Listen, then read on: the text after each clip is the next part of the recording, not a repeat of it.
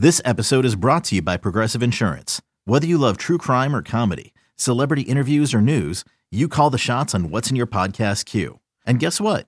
Now you can call them on your auto insurance too with the Name Your Price tool from Progressive. It works just the way it sounds. You tell Progressive how much you want to pay for car insurance, and they'll show you coverage options that fit your budget. Get your quote today at Progressive.com to join the over 28 million drivers who trust Progressive. Progressive Casualty Insurance Company and Affiliates. Price and coverage match limited by state law. When you need mealtime inspiration, it's worth shopping Kroger, where you'll find over 30,000 mouth-watering choices that excite your inner foodie. And no matter what tasty choice you make, you'll enjoy our everyday low prices, plus extra ways to save, like digital coupons worth over $600 each week. You can also save up to $1 off per gallon at the pump with fuel points. More savings and more inspiring flavors make shopping Kroger worth it every time. Kroger, fresh for everyone. Fuel restrictions apply. When you need to know what's happening, it's time to get in the huddle with Carl Dukes and Jason La Canfora.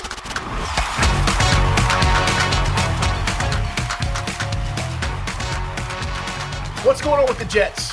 Big win. I mean, surprised me, man. Oh, I was blown away because I kept thinking Zach Wilson was going to continue to make mistakes. He was somehow going to blow the game.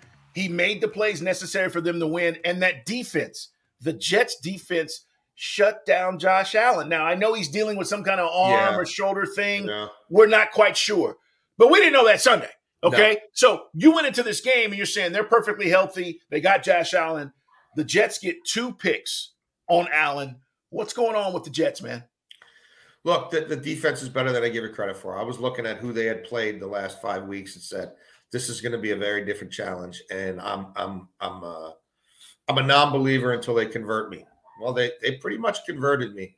I do think something was up with Allen in that game. And obviously we know now that there's an injury situation. He's going to have to see a specialist and get, as we speak right now, they're still awaiting word. I can't imagine he doesn't miss sometime. I mean, that's a team that's Super Bowl or bust, and I can't imagine taking any risks with him in season. If it's something that a week or two of rest could really help kind of tamp down. Hopefully it's not any more serious than that.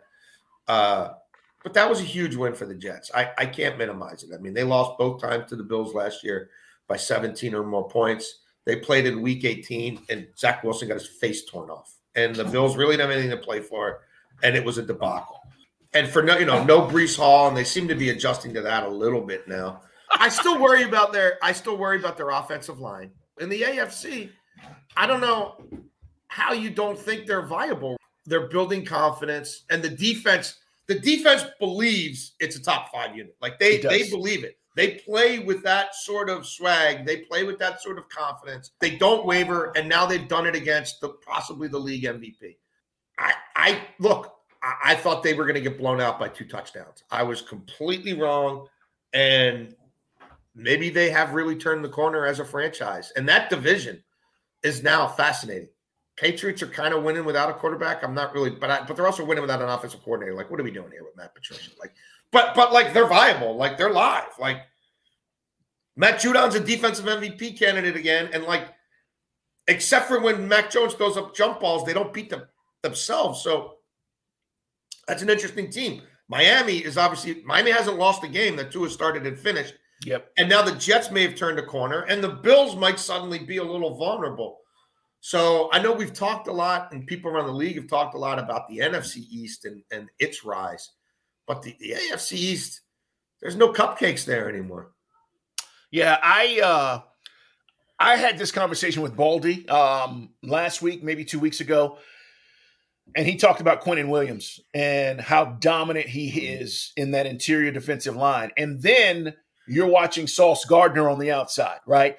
So all of a sudden, we talk about Seattle hitting in the draft. Hell, the Jets hitting the draft. Yeah. This draft is all of a sudden you're looking around and you're going stud, stud, stud, and they're paying dividends. So I agree with you, man. This division now goes from it's Bills and everybody else to attrition. Who's going to be great these last 8 weeks of the season and who can kind of hold on to see who's going to win this division? I think it is up for grabs. I am going to back off the Bills a little bit just because of this injury. Yeah. Listen, Josh is injured. That's a different team. Different team. Yeah. No, look, he is a force of nature. I mean, he does things on a weekly basis that you can't teach, and it's awful hard to defend. Do I think they'll totally fall apart? No, they got a great defensive coordinator. They've got a system that they can't run all the same stuff with Josh, but they're balanced. They run the ball this year better than they have in the past, and I think better than people still give them credit for. And it's a legit defense that should be getting healthier in the second half of the year. But yeah, you take a Josh Allen out of that, you're talking about leveling the playing field in a big way. Two teams I want to connect, and two teams I think that are cooked. It's Carl Dukes, Jason Lock-on-4 in the Huddle. Subscribe. We put new episodes out every Tuesday, Thursday, not only through the football season, off season. This never stops. It's the NFL. It never stops. You inside of all the information. Carl, one of us might get a head coaching job. We play our cards right out of this podcast. Well, let me tell you something. Anything's possible. If they call me, they better cut the check, okay? Yeah. I'm going to take the check, just like Jeff Saturday did. You got to front load it, yeah. Yeah, exactly right. Two teams that I think are cooked, and I want to talk about both. One, Packers. Yeah. Two, Cardinals. Yeah. And the Lions went over the Packers. You talk about a shocker and all of this stuff, and we know the deficiencies with the Packers. But the Cardinals, all right, is Cliff Kingsbury under any kind of pressure right now after you just paid Kyler Murray and this offense looks like complete crap? They don't do anything offensively that is impressive. They never have, and he got doubled down on a mistake. Look, I had thought that they are completely fraudulent from the moment they hired Cliff Kingsbury. Well, they were fraudulent the year they drafted Rosen, ran him out after a year, and made Steve Wilkes wear that thing, even though Steve Keim, the GM, put the entire staff together, picked the players, picked everything, right? You make Wilkes the fall guy. They're an afterthought. They're a joke. You know, they win some games. They don't win anything of significance. They get worse as the sample size expands. Their warts become ever prevalent the deeper we go into a season. They draft positionless defenders who don't really have a clue. Another day is here, and you're ready for it. What to wear? Check. Breakfast, lunch, and dinner? Check. Planning for what's next and how to save for it? That's where Bank of America can help. For your financial to-dos, Bank of America has experts ready to help get you closer to your goals. Get started at one of our local financial centers or 24/7 in our mobile banking app. Find a location near you at bankofamerica.com/talktous. What would you like the power to do? Mobile banking requires downloading the app and is only available for select devices. Message and data rates may apply. Bank of America N.A., member FDIC. You know, when you reward, it's not even rewarding mediocrity. It's rewarding your own impulse buy in the first place. And just give them more time and just give them more money. Or are you giving them are you giving them more ideas? Are you making them work harder? Are you making them work smarter? Are you bringing in somebody else in that staff to have some checks and balances? Or are you just letting them sort of continue to run their own science experiment? And if it works, it works. And if it doesn't, I've got generational wealth and I can always go back to the college game anyway. It's a joke. They're a joke. None of this surprises me. You talk to people in that division who play them with regularity. There's a reason why Kyler Murray and Cliff Kingsbury can't win in their own division, because the teams that know them best know what a fraud they are. Street ball is fun. It's fine. You're not going to win games with regularity up here doing it. The GM is a made man.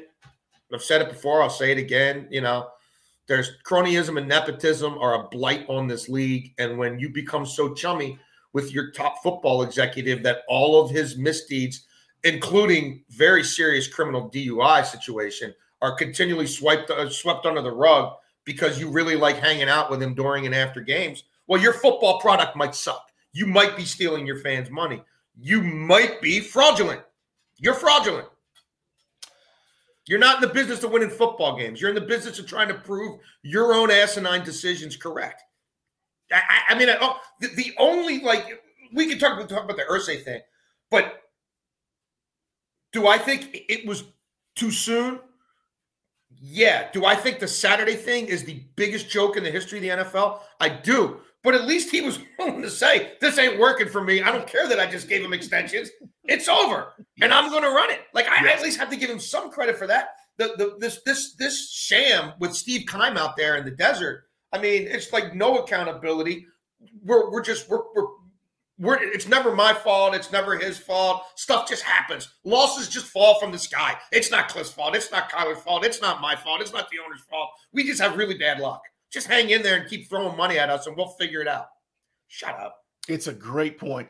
Jason, whatever happened to teams saying, no, we're not paying you?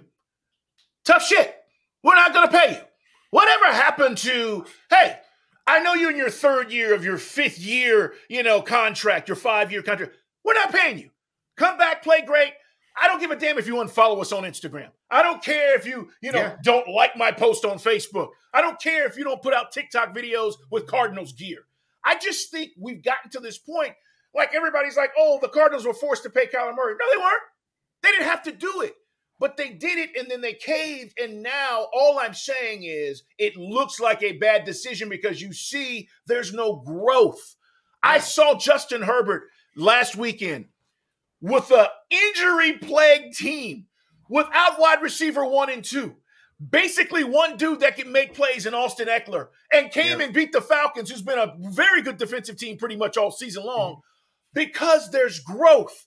You see it with Herbert. You see it with other young guys in this league, and I'm looking at Kyler Murray, and listen, screw the homework policy, okay? I'm not even talking about that.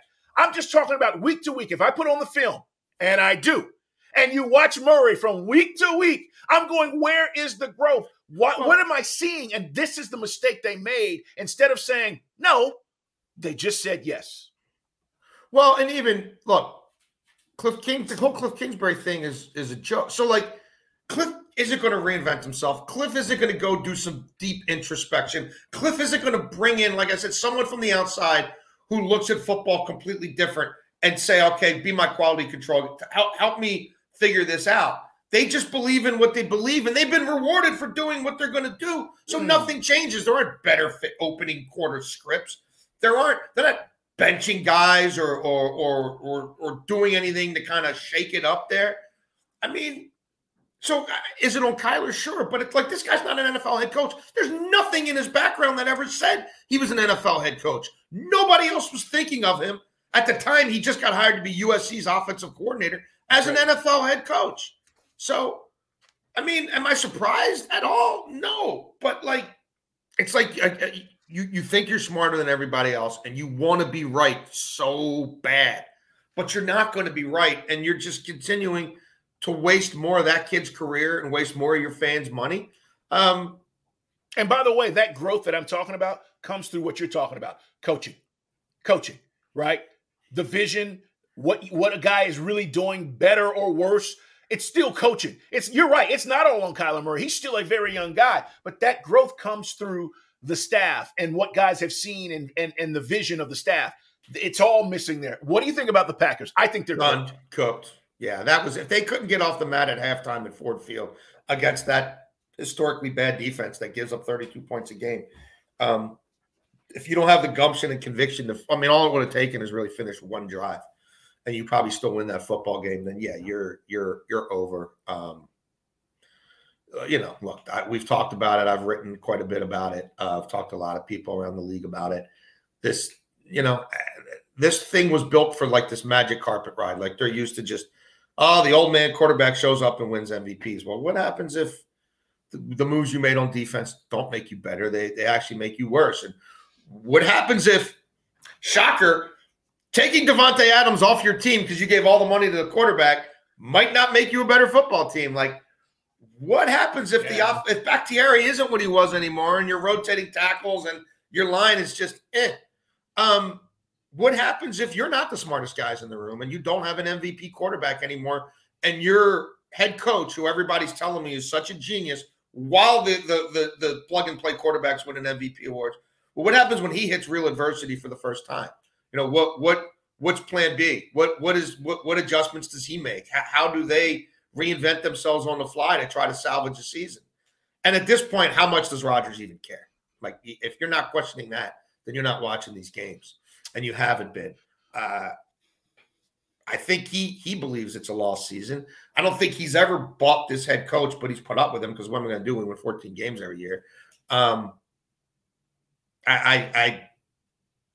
not, and they're stuck with him for another year. Yep. So it's really untenable. I don't know what the plan out is, what the way out is, and go look at their schedule. I was talking to a couple GMs about this the other night. They might have to play Jordan Love just to showcase him for trade because how are you going to get, like, you're stuck with this guy for at least another year, maybe two.